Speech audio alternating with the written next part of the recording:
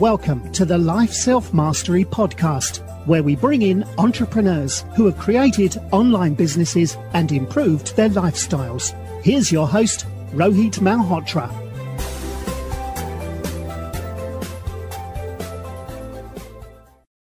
Hi everyone, this is Rohit from lifeselfmastering.com, and today I'm excited to have James Roberts, who is a Korean American businessman and philanthropist. He's a former singer-songwriter who had his music career tragically ended by a reckless driver in a car accident. He's currently advising companies as an ICO and crypto asset executive. He's invested in over 30 startups and a dozen initial coin offerings. He's also an advisor to a number of ICOs. James is an early blockchain and cryptocurrency adopter. Welcome to the show, James. Thanks, man. Thanks for having me. Awesome. So, can you talk about, how did you get your first job and how did you get in this crazy world of startups? I like it's the world of startups. Well, it's kind of interesting because people always ask, how did you get into blockchain? How did you get into startups and things of that nature? And I always like to start, with the fact I'm actually was an orphan as a child. I'm adopted from South Korea. But when I was a little kid, I was like one of them little hustlers, would buy something for, a nickel and try to sell it for more. So, for 25 cents or whatever, 10 cents, you could get a pack of like swimsuit cards or baseball cards back then. And, I would break open the pack and sell the individual cards to make a profit. Just keep, basically reinvesting the profits. And then what happened is over time, as a child, I kept saving money. And by the time I was about 19 years old, I started investing in stocks. And I had gotten lucky because one of them had done really well over the years. And a couple of years ago, it was about middle of 2016, I started participating in crowd sales. And the end of 2016, I really started getting involved in investing in startups.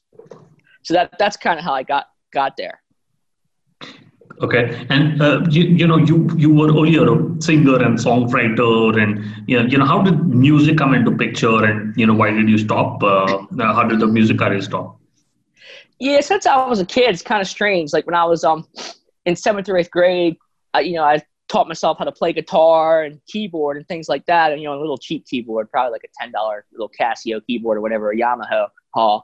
And I had bought it's called a Hondo guitar, which was a kind of an inexpensive guitar, the money I had saved up. And I go to the library because back then we didn't really have like YouTube or the internet, which is, really great now because people can learn anything for free. But back then you had to go to the library. I used to walk to the library. This thing called the Gully. It was kind of like a woods, and read all these books about, even about investing and stuff and about people like the Rockefellers and things like that, just trying to learn how people became successful. Because when I grew up, we were kind of poor, but I got into music and taught myself how to do that. And then when I was 18, I used to rap, and I actually performed at the Apollo Theater on amateur night.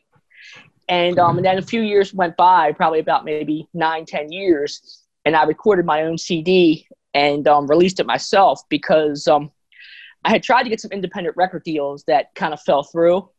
So I released it myself, and it was in a couple of local stores in Baltimore, Maryland, where I grew up, like Record and Tape Traders, Sam Goody's, Music Land, and even in local Barnes & Noble and Borders.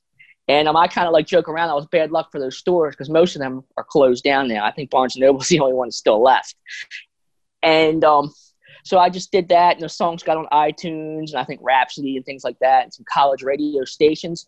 But I think it was around March 9th of 2012, somebody ran a red light and hit me. So I kind of have problems with my back and spine. I even had a brain injury, and I had trouble remembering my songs and playing the music. So I've been trying to teach myself to play guitar again and stuff like that, but I still have some problems with it. So that's kind of why I stopped, because a lot of people don't realize if you play music professionally, it takes a lot of energy and takes a lot of physicality, believe it or not. I also have two fractured ribs that didn't heal correctly, apparently, which I thought something was wrong with my ribs. And they said, oh, nothing's wrong. It's referred pain from your spine. But just recently, I think it was in October, I had a CAT scan, whatever they call it. And they said I had 2 fractured ribs that didn't heal right. So that's kind of another issue I'm dealing with that. So that was kind of most of the reasons why I stopped doing the music. Okay, and it's after your music career that you started investing into startups and got into the whole startup game? Yeah, it was around the end of 2016, middle of 2016. I mean, I had gotten to crypto around 2013. I had bought Bitcoin, but basically, yeah, it was startups around 2016. Yeah, you're talking about Bitcoin. 2018 was a crazy year for Bitcoin. What are your thoughts about Bitcoin, Ethereum? Should one invest into Bitcoin? I've invested into Ethereum, but I'm not allowed to invest into Ethereum anymore because the government in my country does not allow me. So what are your thoughts on that? Yeah, well, I'm a registered investment advisor, so I don't really give investment advice. But I think more so than the price of Bitcoin or Ethereum, the technology is what's important. So, Bitcoin was kind of a computer science miracle, the way it was created and everything. And of course, the creator's anonymous. We don't know who it is. It's my opinion. It's probably not just one person, maybe a group of people, and maybe even aided by computers and things like that. But I think that the technology one day going forward, that how we have paper money is kind of disappearing. Even before Bitcoin, I mean, people had checking accounts, credit cards, PayPal. And I've never been to China, but I've heard like in places like that, Apple Pay and Samsung Pay and things like that, when you go into Starbucks, people put up their phone and use those services, that there's not a whole lot of paper money really being used anymore.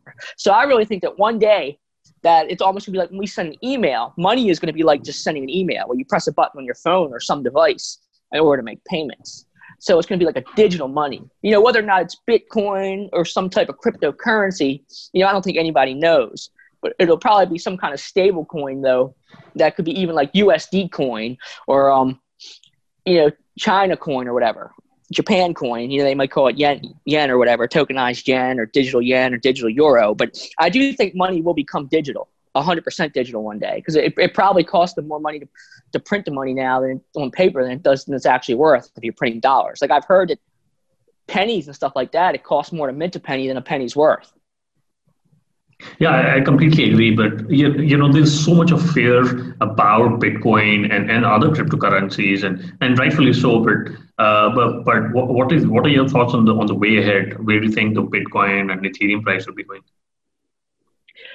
Well, Ethereum, I guess, because the biggest thing with Ethereum when it was going up a lot of people had to use it to participate in token sales, so they had to buy the Ethereum to participate. So I think that kind of drove up the price a lot.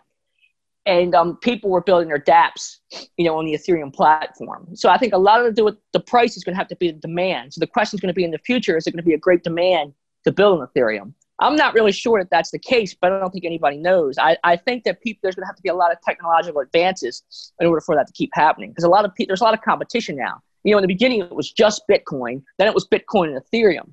And now there's a number of major platforms. I mean, there's EOS, there's Cardano. There's a number of them. There's a number of them we've probably never even heard of or haven't even been invented yet. So I think it's impossible to know the future of what's actually going to happen with these things. But Bitcoin was important because it was the first one. So I don't think it's going to go away because Bitcoin has massive scale.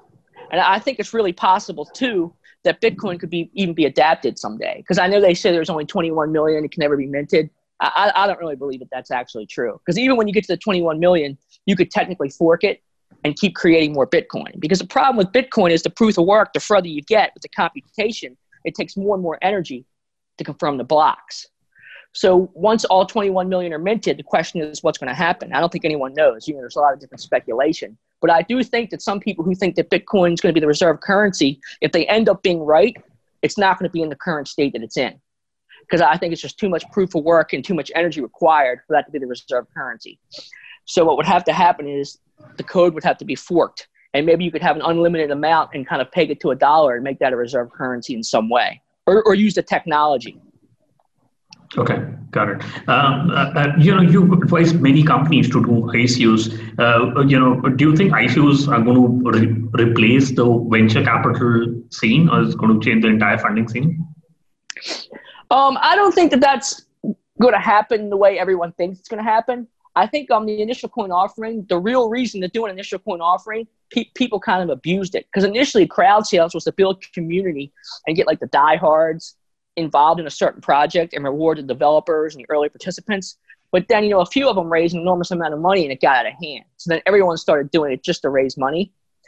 Yeah, I don't think that was a good thing. I think what's going to happen is tokens are going to be used in companies that we know of, even like a Facebook or an Amazon possibly as a reward system. So it may replace like, you have Starbucks rewards and things like that. So tokens could end up replacing things like that or even become a currency type of thing within a system. But I don't think it's going to replace venture capital in any way. I think if anything, what ICOs did with the large amounts of money that were raised caused people like SoftBank to realize, there's an enormous demand for money out there. And they started writing enormous checks with the Vision Fund. And I've noticed, too, that in venture funding, it's getting really, really hard at the seed level to raise a lot of money. And it's getting hard to go from seed to Series A and even from A to B. But some of the B rounds, I saw one the other day, it was some robotics company, had a $600 million Series B. I mean, that's just a ridiculous amount of money for a Series B. And I'm also noticing a lot of Series Bs and Cs are over $100 million. So I definitely don't think that venture capital has been disrupted by initial coin offerings. If anything, SoftBank and mega funds are going to disrupt the way companies are funded, because it's going to take so much money now to fund a company. And what's going to happen is a lot of the seed companies, I think founders and even employees are going to get frustrated, and it's going to be enormously hard to attract talent when another company just raised $600 million. Or there was one this morning I saw in China raised $1.5 billion from SoftBank. So obviously the top talent's going to go to those companies. I completely agree. SoftBank is really disrupting, companies in India and China. It's very difficult to get away from SoftBank. Forbes recently named you as one of the top 50 angel investors. So, do you have, exits from some of the investments that you've made? Yeah, I'm not sure where that list was compiled from, but most of the exits I have are from initial coin offerings. I mean, it's kind of funny because with initial coin offerings, at one time they said, there's this many unicorns in initial coin offerings, but the tokens traded every day on different exchanges. So, just because it was a unicorn one day, most of those now, I would say almost all of them aren't unicorns anymore. So it's maybe 2 or 3. So it's kind of funny that they even called those unicorns. But at one time, though, a number of initial coin offerings that I had participated in had become unicorns. I know in one of my bios, I think, it said I had participated in at least 12 initial coin offerings or whatever. But overall, crowd sales before it was called initial coin offerings, I mean, I was in way more than that. I mean, it's almost 2 million accounts. It's just crazy. So if you were there in the beginning, you were lucky because, you hit all the ones that had big returns on paper in the beginning. The problem was, though, that they weren't as liquid until recently. A lot of them become more liquid, but the price is so much lower than it used to be. So like Qtum at one time was like, I think $116, but I couldn't sell it for that price for the size I had because it wasn't liquid enough for that. So it's kind of interesting that way because now there's even an over-the-counter market for some of the altcoins. But back around, say, December of 2017, when everything was just going straight up like a rocket, unbelievably, there wasn't a lot of liquidity to sell things. I mean, you had to upload on like 10 different exchanges and then try to get filled. It was kind of a nightmare, and there was fees transferring from this to that. It was just crazy. Okay. And, what do you look for in an entrepreneur, when you're looking to invest into them? Are you looking at a particular industry or are you, sector agnostic? Yeah, I'm kind of sector agnostic.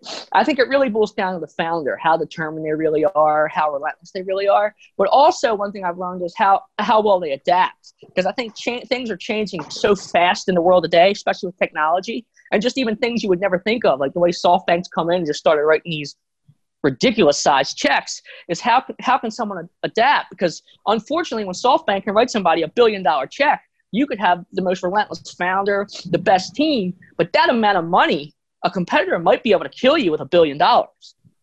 I mean, that's yet to be determined, but I'm starting to think that kind of money might actually be a differentiator because, I know Google and Facebook and Amazon, they won't admit it, but they're monopolies. And if they're not monopolies, they're like duopolies or whatever you want to call them. And the problem is when someone has that much money, they can just buy all the customers and buy all the employees and create their own monopoly. So it's going to be interesting to see in the future if that comes into play. I mean, I don't think anyone knows, but I think it's going to be very, very hard now. And you're really going to have to be adaptable and resourceful to be able to compete with companies that have that much money. Got it. And what sort of traction do you look for when an entrepreneur reaches out to you and looks at getting some angel investments from you? Yeah, things change over time because even myself, I'm adapting a lot because back when I started, if someone just had an MVP, then they go into an accelerator like Y Combinator or 500 Startups or Alchemist Accelerator. I'm actually a mentor at Alchemist Accelerator in Silicon Valley. Then that was kind of a really good signal. And, because you don't really just invest in ideas, really. I mean, you're investing in people, but they have to be able to prove they could do something. They could get into the accelerator, they could make a minimum viable product and things like that. But now that's not even enough, because now really I look for them to have some kind of, annual recurring revenue, some kind of monthly revenue, between 10 and 50,000 a month, because now it's so easy to start a startup. There's too many people doing it. Everyone from Stanford wants to have a startup now. Everyone from Harvard wants to have a startup. So everyone's smart, and the competition is enormous. I mean, it's so many smart people. So you really have to prove now that you have some type of product market fit with revenue and things of that nature. And even now, I kind of wonder, just because you have revenue 10 to 50,000 a month, is that even enough? Because SoftBank writes your competitor a $600 million check. What do you do?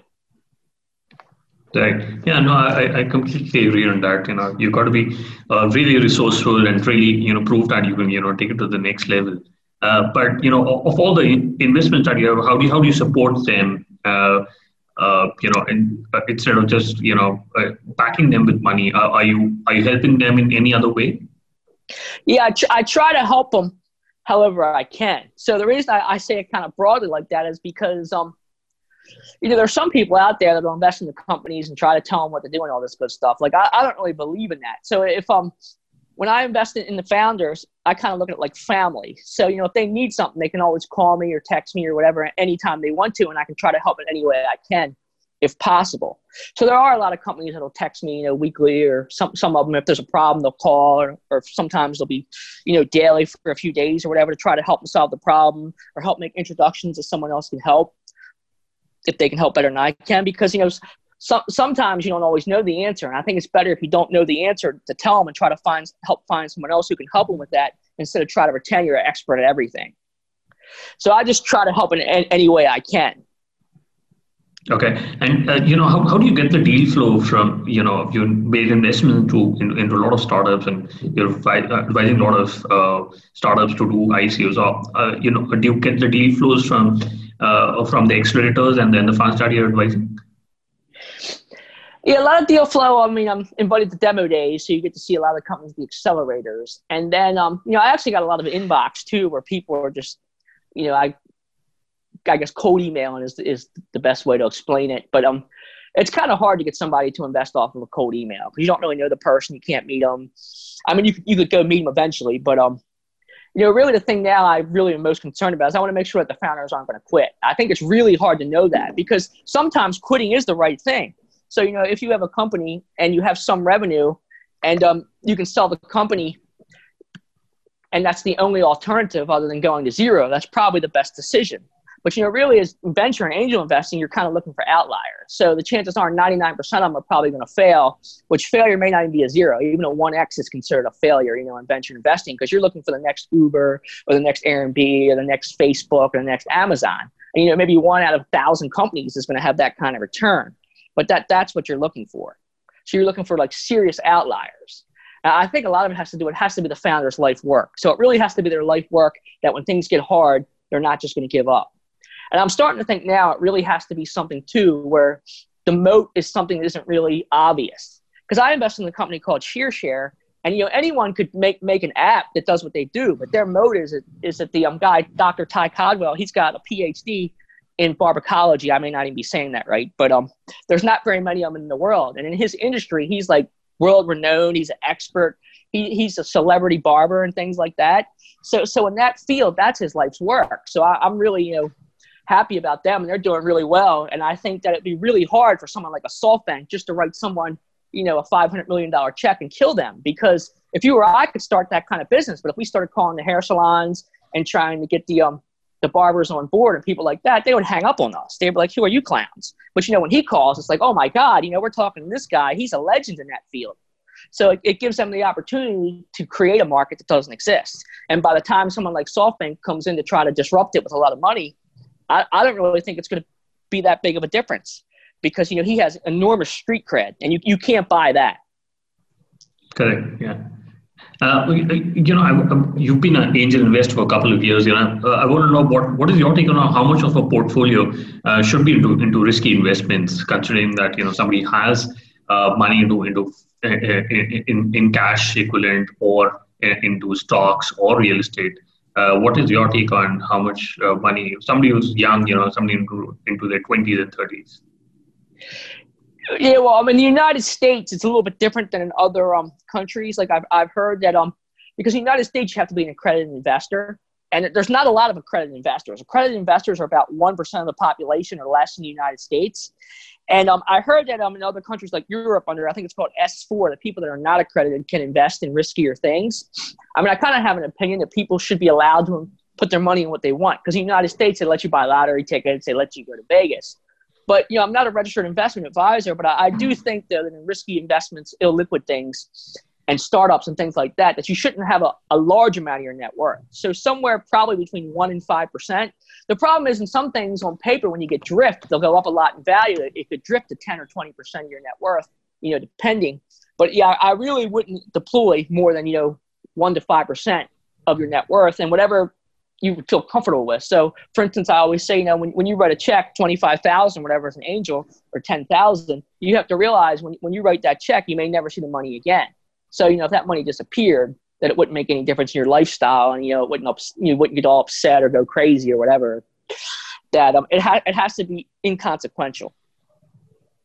I completely agree. Anywhere from 5% or 10%, somebody who's making, at least $200,000, $300,000 can invest into such risky investments. And, do you avoid any certain industries like, hardware, which can be a little difficult to scale up, or do you focus only on blockchain, and do you have investments for any specific industry?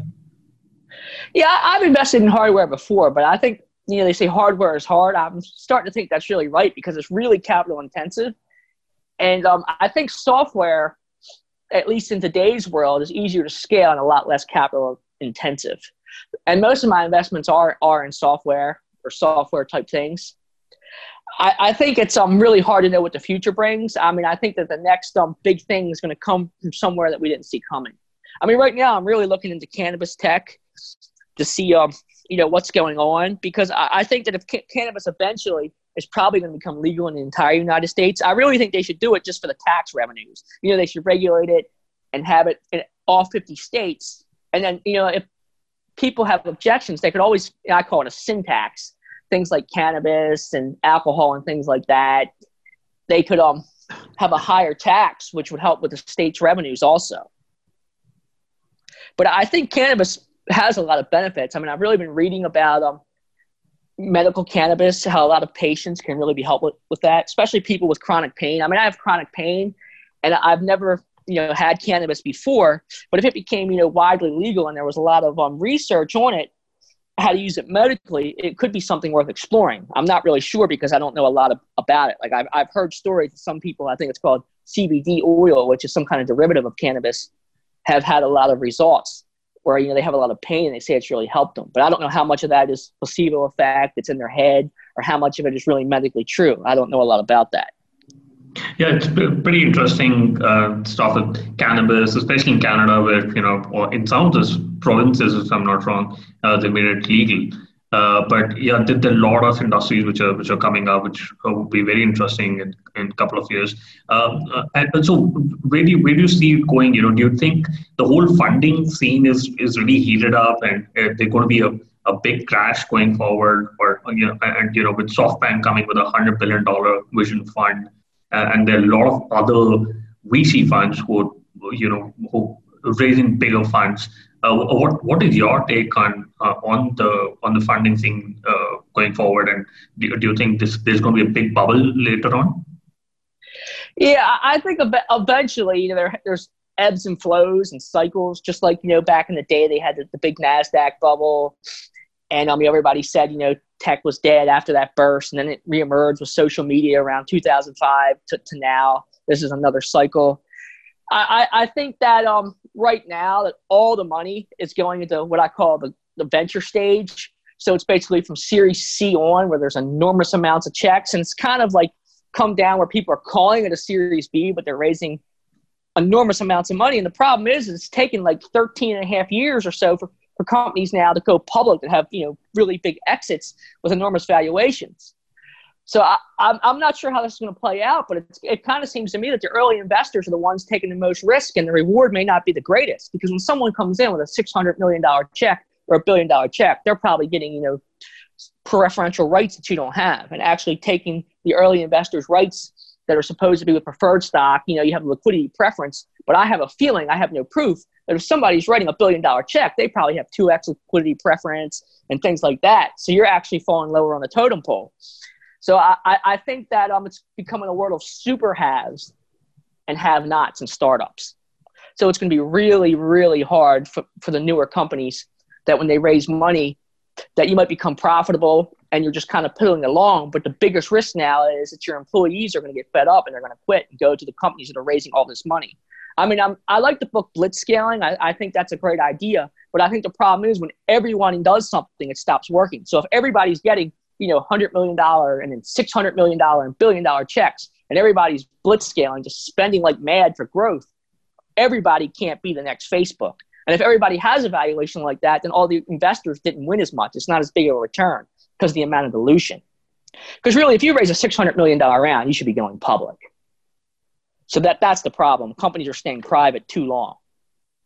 Yeah, and that's what I was coming to. Tech startups are waiting longer for IPOs. We might get an IPO with Airbnb, Uber, and all. But should tech startups look for exits or employees? Should look at secondary sales, or should they stay private? What's your take on that? Well, I guess what happened too is I think in the United States they changed some kind of law where you can have 5,000 investors, not counting the employees. That may not be the right number, but it's a larger amount without having to do the reporting of a public company. So it enabled companies to stay private longer.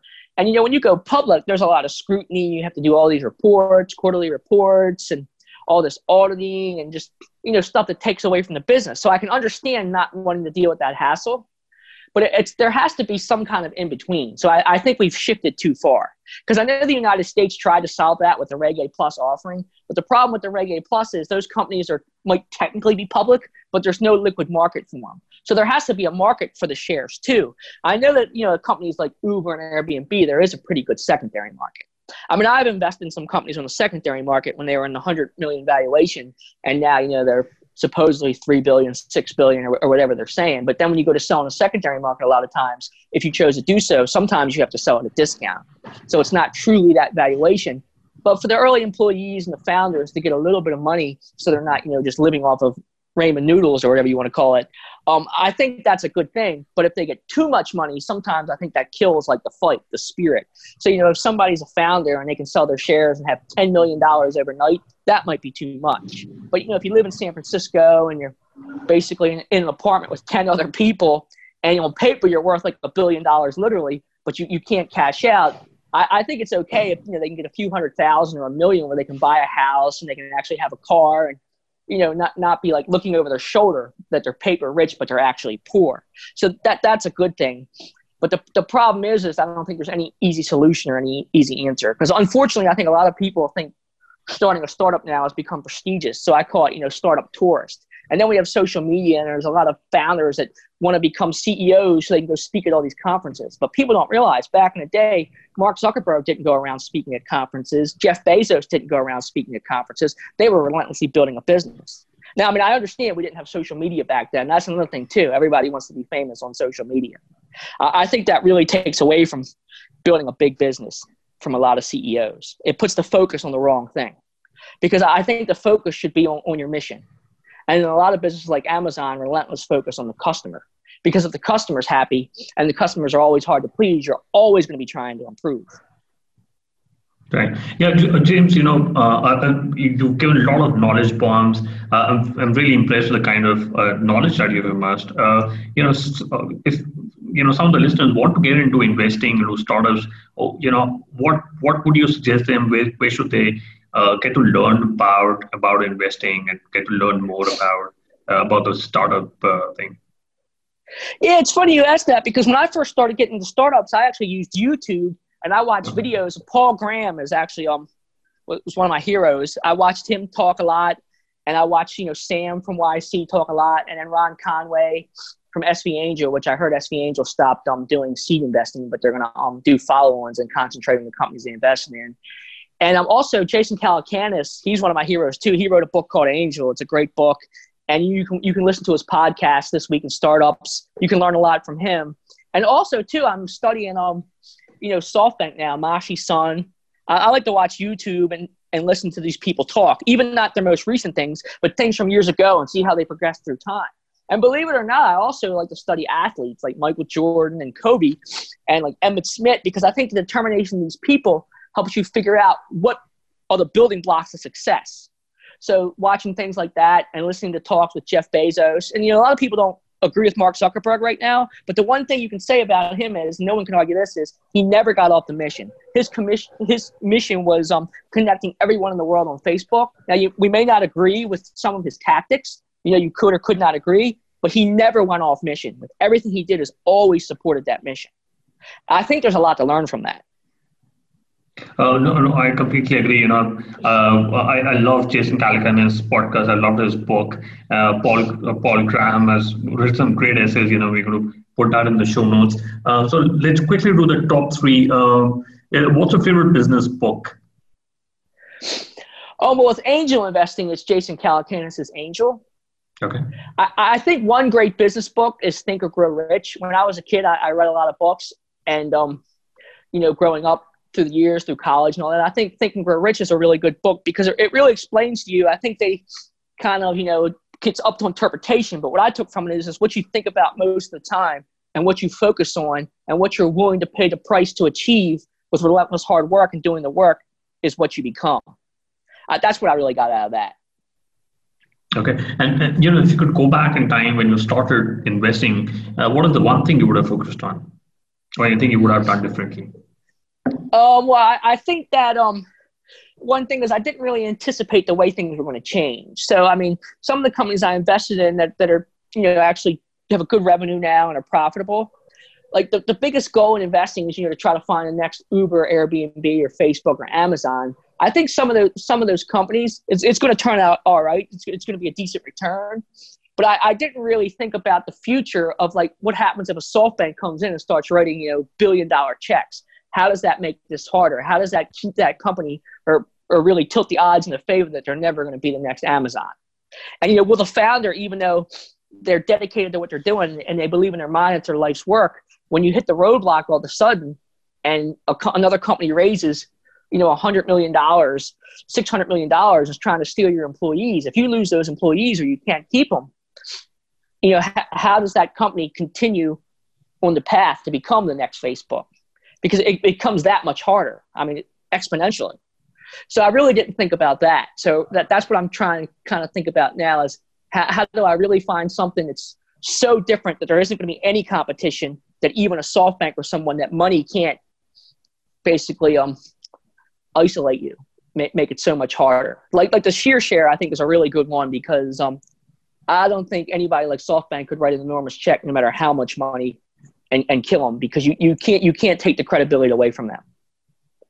Yeah, it's like what Warren Buffett says, what's the moat, which makes it a little difficult for other companies to break.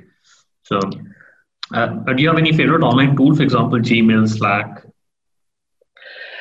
I mean, I like using LinkedIn, kind of where we connected, but I think one of my favorite online tools is YouTube to learn. And also too, there's things like edX where anyone now can get a free Harvard education. You may not get the diploma. And I understand that, people go to places like Harvard and MIT and Stanford for the network, because, you network with the people and you have your lifelong, I guess you want to call them fraternity brothers, or, people who went to the same affiliation, the same school as you, which is a great thing. But nowadays, anybody can learn anything they want off the internet. Now, sometimes you got to use critical thinking to see what makes sense and what doesn't. But it's kind of strange too, because I've never taken a computer science course, but I became a mentor at Stanford for the DApps course, which is actually a graduate course. And, I never even graduated from college. But I learned about the technology when I got into blockchain and all that. I learned all that off the internet. I mean, there's GitHub, learning about the code, watching different videos on the internet about coding and different things. And, some of it might be correct, some of it might not be, but I kind of use my own critical thinking and develop my own thoughts. Right. No, I love the kind of hustle that you've done over the last few years. What is the best way people can reach out to you? I think the best way people can do it, people can follow me on Twitter at Primal Key, or on Instagram at JJ Sowers, and then they can connect with me on LinkedIn.